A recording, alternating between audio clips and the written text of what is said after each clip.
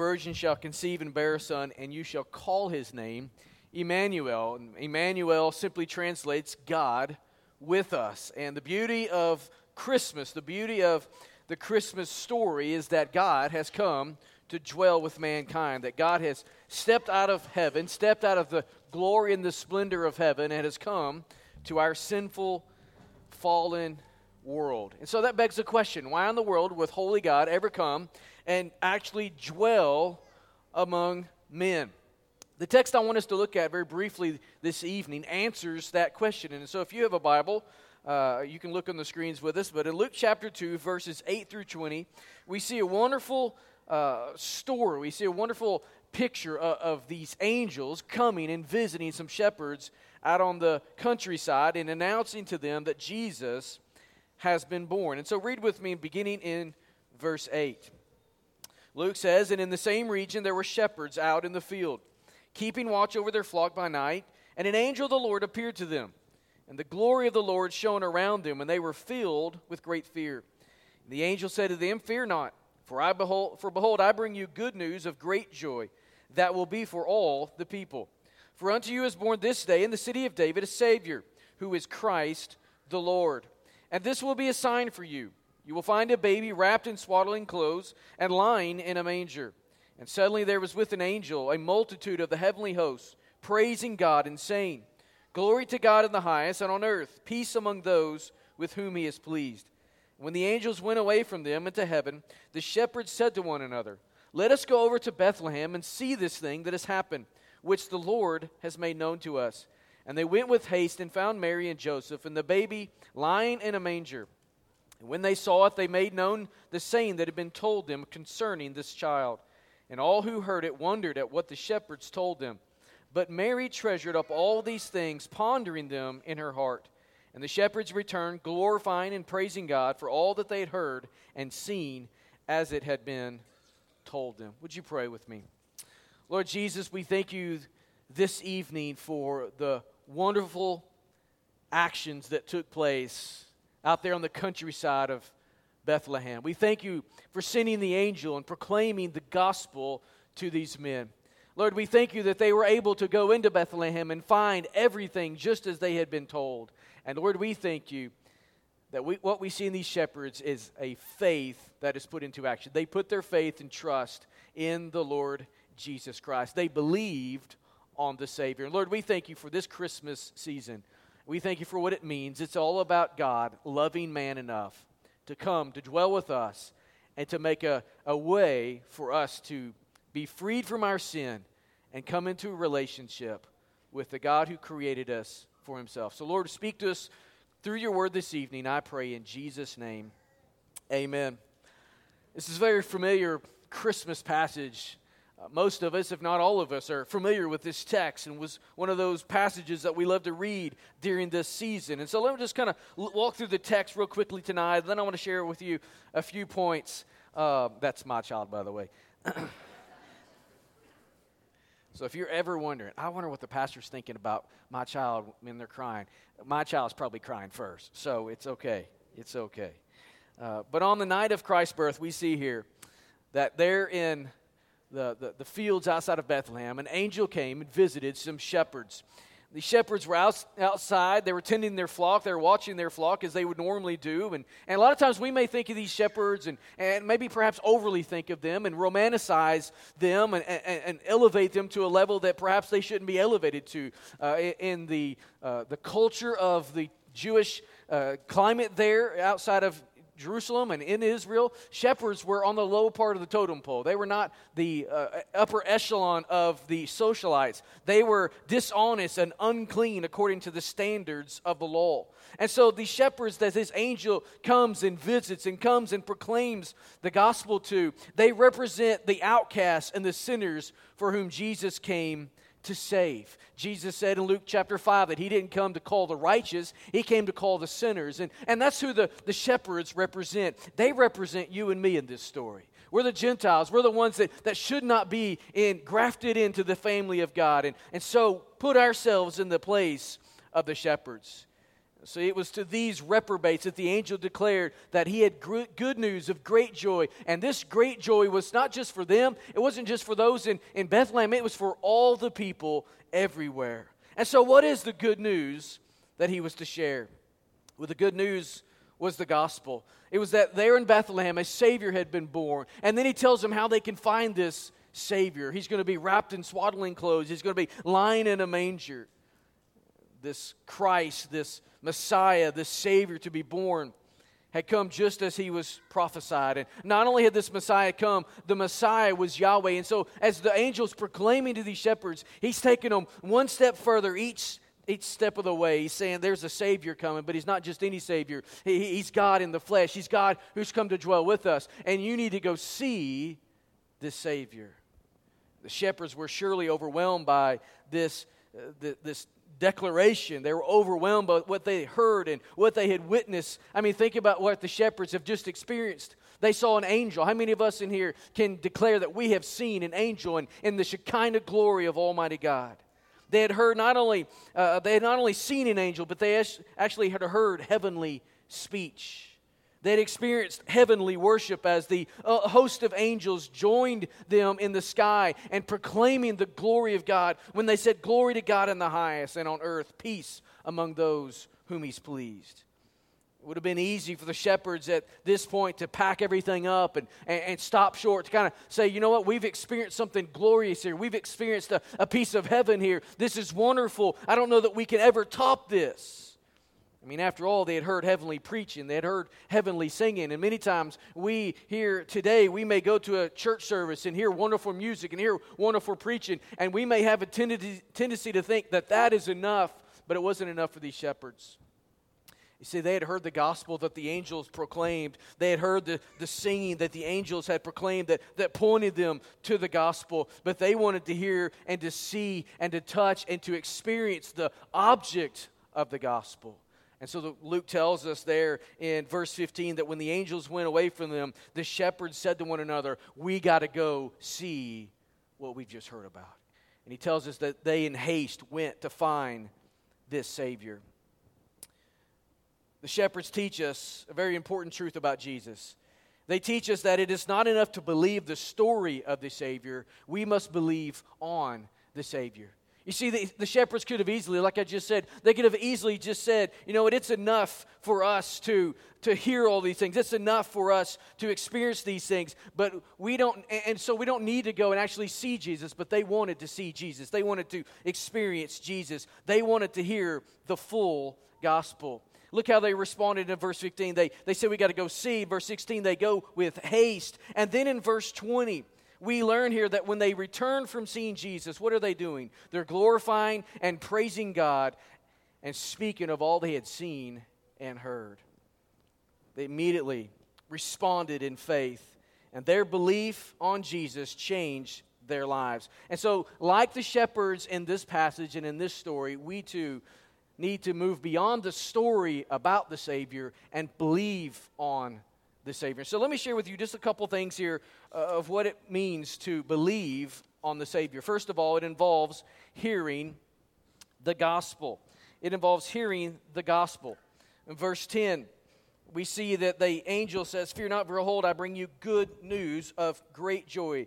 For unto you is born this day in the city of David a Savior, who is Christ the Lord." The angels here declared the gospel to those shepherds. What is the gospel? The gospel is just a word that simply means good news. And what is the good news? The good news is what the angel said. In the city of Bethlehem, a Savior has been born, who is Christ the Lord. You know, the Bible tells us in Romans 10 that faith comes from hearing, and hearing from the word of Christ. See, no one can come into relationship with Jesus. No one can ever experience forgiveness of sins. No one can ever experience eternal life and all that God would have for us unless we first hear the gospel. See, the reason that we as Christians for centuries have sent missionaries overseas and into different areas, the reason we've planted churches, the reason we talk to our friends and neighbors about Jesus is because people cannot come into relationship with God unless they first hear the gospel. And so if we're going to experience and believe on the Savior, it begins as we hear the gospel. I wonder tonight, on this Christmas Eve, with all the hustle and bustle of this time of year, do we have ears that can hear today? Do we have ears that can hear the gospel this evening? Have you heard how much God loves you? Have you thought about how much God loves you lately? The Bible tells us that God loves you so much that He became sin. The one who knew no sin became sin for you so that you might become the righteousness of God. What do you mean, Pastor? What does that look like? That means holy God, the Son, Jesus Christ, never sinned, never had a sinful thought, never committed a sinful action, never said a wrong word, never disobeyed His parents, never broke the law in any way, sinless and perfect, became sin. In other words, He took your sin upon Himself so that you might experience His righteousness. We might call it the great exchange. He takes all of our sin and gives us all of His righteousness. That's what Jesus has done for you. That's how much Jesus loves you today. And so, if we're going to believe on the Savior, it involves hearing the gospel. Secondly, it involves believing the gospel. So we've got to have ears that can hear the gospel, but then we have to believe it. In verse 15, they say, when the angels go away, let us go over to Bethlehem and see this thing that has happened, which the Lord has made known to us. The shepherds didn't just hear the gospel, they believed the gospel. They listened to what the angel said, and they heeded what the angel said, and then they acted on what the angels said. And we know this because the first thing they did when the worship ended was they ran to Bethlehem. They beat a trail back into Bethlehem. It's not enough to simply know the story. It's not enough to know the gospel. We must personally place our faith in Jesus and His atoning work on the cross. This morning, I was sharing with our church that when I came to faith in Christ, I grew up a religious kid. I grew up a Southern Baptist kid. I could articulate the gospel. I was a leader in my student ministry. I believed the gospel. I had heard the gospel, but I'd never appropriated it into my life. There has to be a moment in our life where we put our faith and trust in Jesus, not just believing the story, but believing on the Savior of the story. So we must believe on the Savior. The third thing it involves is confessing faith in Christ. In verse 17, it says, and when they saw it, they made known the saying that had been told them concerning the child. There's a little bit of debate among some scholars and some teachers, Bible teachers, of exactly when did these shepherds become followers of Christ? Was it the moment that they believed the angel's word, like in verse 15, or was it when they actually saw the Christ child there in the manger and articulated back to Mary and Joseph all that they had heard from the angel? When was the moment that they became followers of Christ? In other words, when did they become children of God? Was it when they believed the message or when they saw Jesus? Now, I don't know that it's really that important. There's a lot of debate there. I tend to believe that they became followers of Christ the moment they believed the gospel when it was proclaimed. And so we might be able to split hairs there a little bit. Knowing the exact moment is not that important. The real important thing is that they believed the gospel. They believed in Christ. And then that faith they expressed in believing the gospel was put into action as they confessed Christ to others. See, in verse 17, as they're standing there before Mary and Joseph, they're articulating back to them what they'd experienced. That in and of itself is confessing faith in Christ. Verse 20 is the same thing. As they leave Bethlehem, overwhelmed and overjoyed with all that they had seen and heard from the angels, to seeing the Christ child, all of that, what are they doing? They're glorifying and praising God and telling people all the things that they had just witnessed. They confess their faith in Christ. And so believing on the Savior involves these three things: hearing the gospel, believing the gospel, and then moving a step further, confessing our faith in Christ.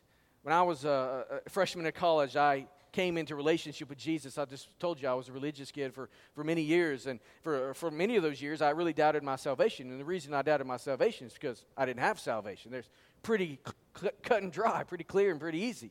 But I was just a religious kid, and I was trying to work my way into heaven. But I remember that the moment I gave my life to Christ there in the spring of 97, and God radically changed my life, and just I immediately sensed His presence there. I immediately sensed the forgiveness that I'd heard people talk about, but had never actually experienced myself. I experienced all of that, and I'm not an overly mystical, touchy-feely type guy. I kind of live in the black and white and the objective side of life, but I remember experiencing the grace of God in my life in a very real and personal way.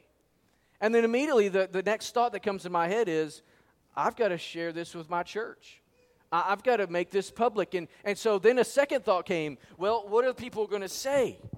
What are my friends going to say? I mean, some of my good friends that I was going to college with are in ministry today, and they were called to ministry then. And so I had to think through this. If I tell them that I wasn't a Christian, what are they going to think? Well, I immediately began to realize that it doesn't matter what anyone thinks. The only one that matters is Jesus. What does Jesus think? And so I told my friends the next morning, hey, man, I gave my life to Christ yesterday at work. And I told them the whole story, the testimony of what God had been doing in my life. And that following Sunday, so this would have been a Thursday and then a Friday, and then Sunday morning, I stood up before my church. And I grew up in a very large church, and so in front of about 3,000 people, I stood up and said, Thursday I gave my life to Jesus, and articulated my testimony in about 30 seconds and confessed my faith in Jesus Christ. Why? Because He had changed my life. I believed on the Savior. I wonder tonight, in this Christmas season, have you heard the gospel? Have you believed the gospel? Have you confessed your faith in Christ? I love what the Scripture teaches, and it teaches us that each of us have been made by God, and we've been made for God. He designed you for a relationship with Himself. And that's a wonderful design. The Bible teaches us that if we can live within His design for our life, then we will experience all the blessings, all the promises, all the wonderful things that He desires for us. All of those will come true. The problem with all of that is that each one of us are flawed. Each one of us are born into this world with a sinful nature, with a rebellious bent to ourselves. Rebellion against God is what we are born into this world with. And that sin that we are born with, that sin that we act on, has created a separation between us and God. And it creates and causes nothing but brokenness in our life. All of us are broken people. All of us are broken vessels and just needing to be put back together. We know what brokenness is, all right? Brokenness is a lot of times like immorality. A lot of times it's divorce in our family. A lot of times it's some sort of abuse, substance abuse, physical abuse, verbal abuse. We know what brokenness feels like. Part of our brokenness is death that comes to all of us. We know the brokenness that's a part of our lives. And because we know the brokenness that's in our life, many times we're seeking to get out of that brokenness. And so we may turn to money and think if we can work harder and get a better job, we can work ourselves out of this situation. Or we may turn to substance abuse, or we'll turn to some sort of new relationship, whether it's I'm not happy with the spouse I have, so maybe some other gal or guy is going to make me happy. We'll try to fix our situation, but we always know, or at least we'll come to the realization at some point, that we can't fix our brokenness. And this is the good news of the Bible, because in the midst of our brokenness, God has a plan and God steps in. And the Bible talks to us about this good news, and this is a simple word. It's the word I've been using quite a bit so far. It's the gospel. And the gospel is that God loved you so much that He sent His Son to take your sin, to die in your place, so that you could experience and have His forgiveness and righteousness. So Jesus came, born into this world. That's what we celebrate at Christmas. Lived a perfect life, died on a cross, and was resurrected from the dead. That's what we celebrate at Easter. That's the good news. And we can have the forgiveness that God offers to us if we will simply repent of our sin, turn from our sin, and turn to Jesus and believe on the gospel. Repent of sin and believe the gospel message. And if we will do that, if we will call to Jesus and ask Him to forgive us and ask Him to become the Lord and Savior of our life, the Bible says, whosoever shall call upon the name of the Lord will be saved. And that happened to me at the age of 18. It's happened to countless other people. It's even happened to folks in our church or in our church family in recent weeks and months. Whosoever shall call upon the name of the Lord will be saved. And so we can be turned from our brokenness through the gospel of Jesus Christ and put back onto the path to experience and to pursue all that God has designed us for from the very beginning.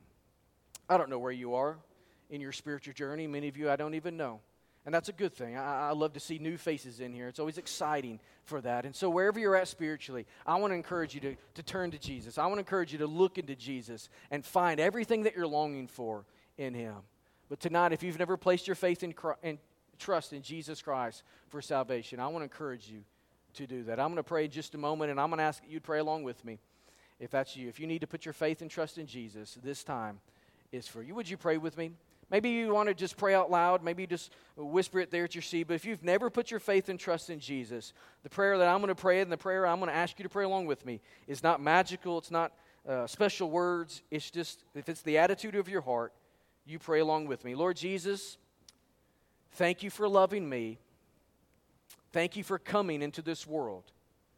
Thank you for dying on a cross. Thank you for carrying my sin and bearing my sin. And I thank you for being raised from the dead. Tonight, I acknowledge that I'm a sinner. And I acknowledge that my sin has separated me from you. And I also acknowledge tonight that you're my only hope. And so, the best way I know how, tonight I am putting my faith and trust in you as Lord and Savior.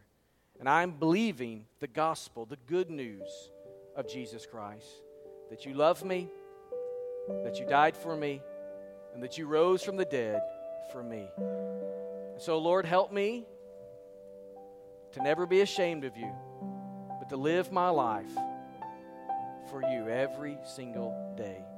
I pray this in Jesus' name. Amen. If you prayed that prayer this evening, I want to encourage you, in your bulletin there's a little communication card. And I want to encourage you to take a minute or two, pull that thing out, and there's a box on there that you can indicate that I prayed to receive Christ tonight. And if you would just simply leave that in your seat, we'll pick that up afterwards, and I'd love to have an opportunity to follow up with you, all right? Christmas is all about Jesus. Christmas is all about Jesus being the light of the world. And so would you stand with me tonight? We're going to sing a few Christmas carols, and we're going to light our candles. So, men, if you are helping me with the candles, why don't you just go ahead and make your way up here?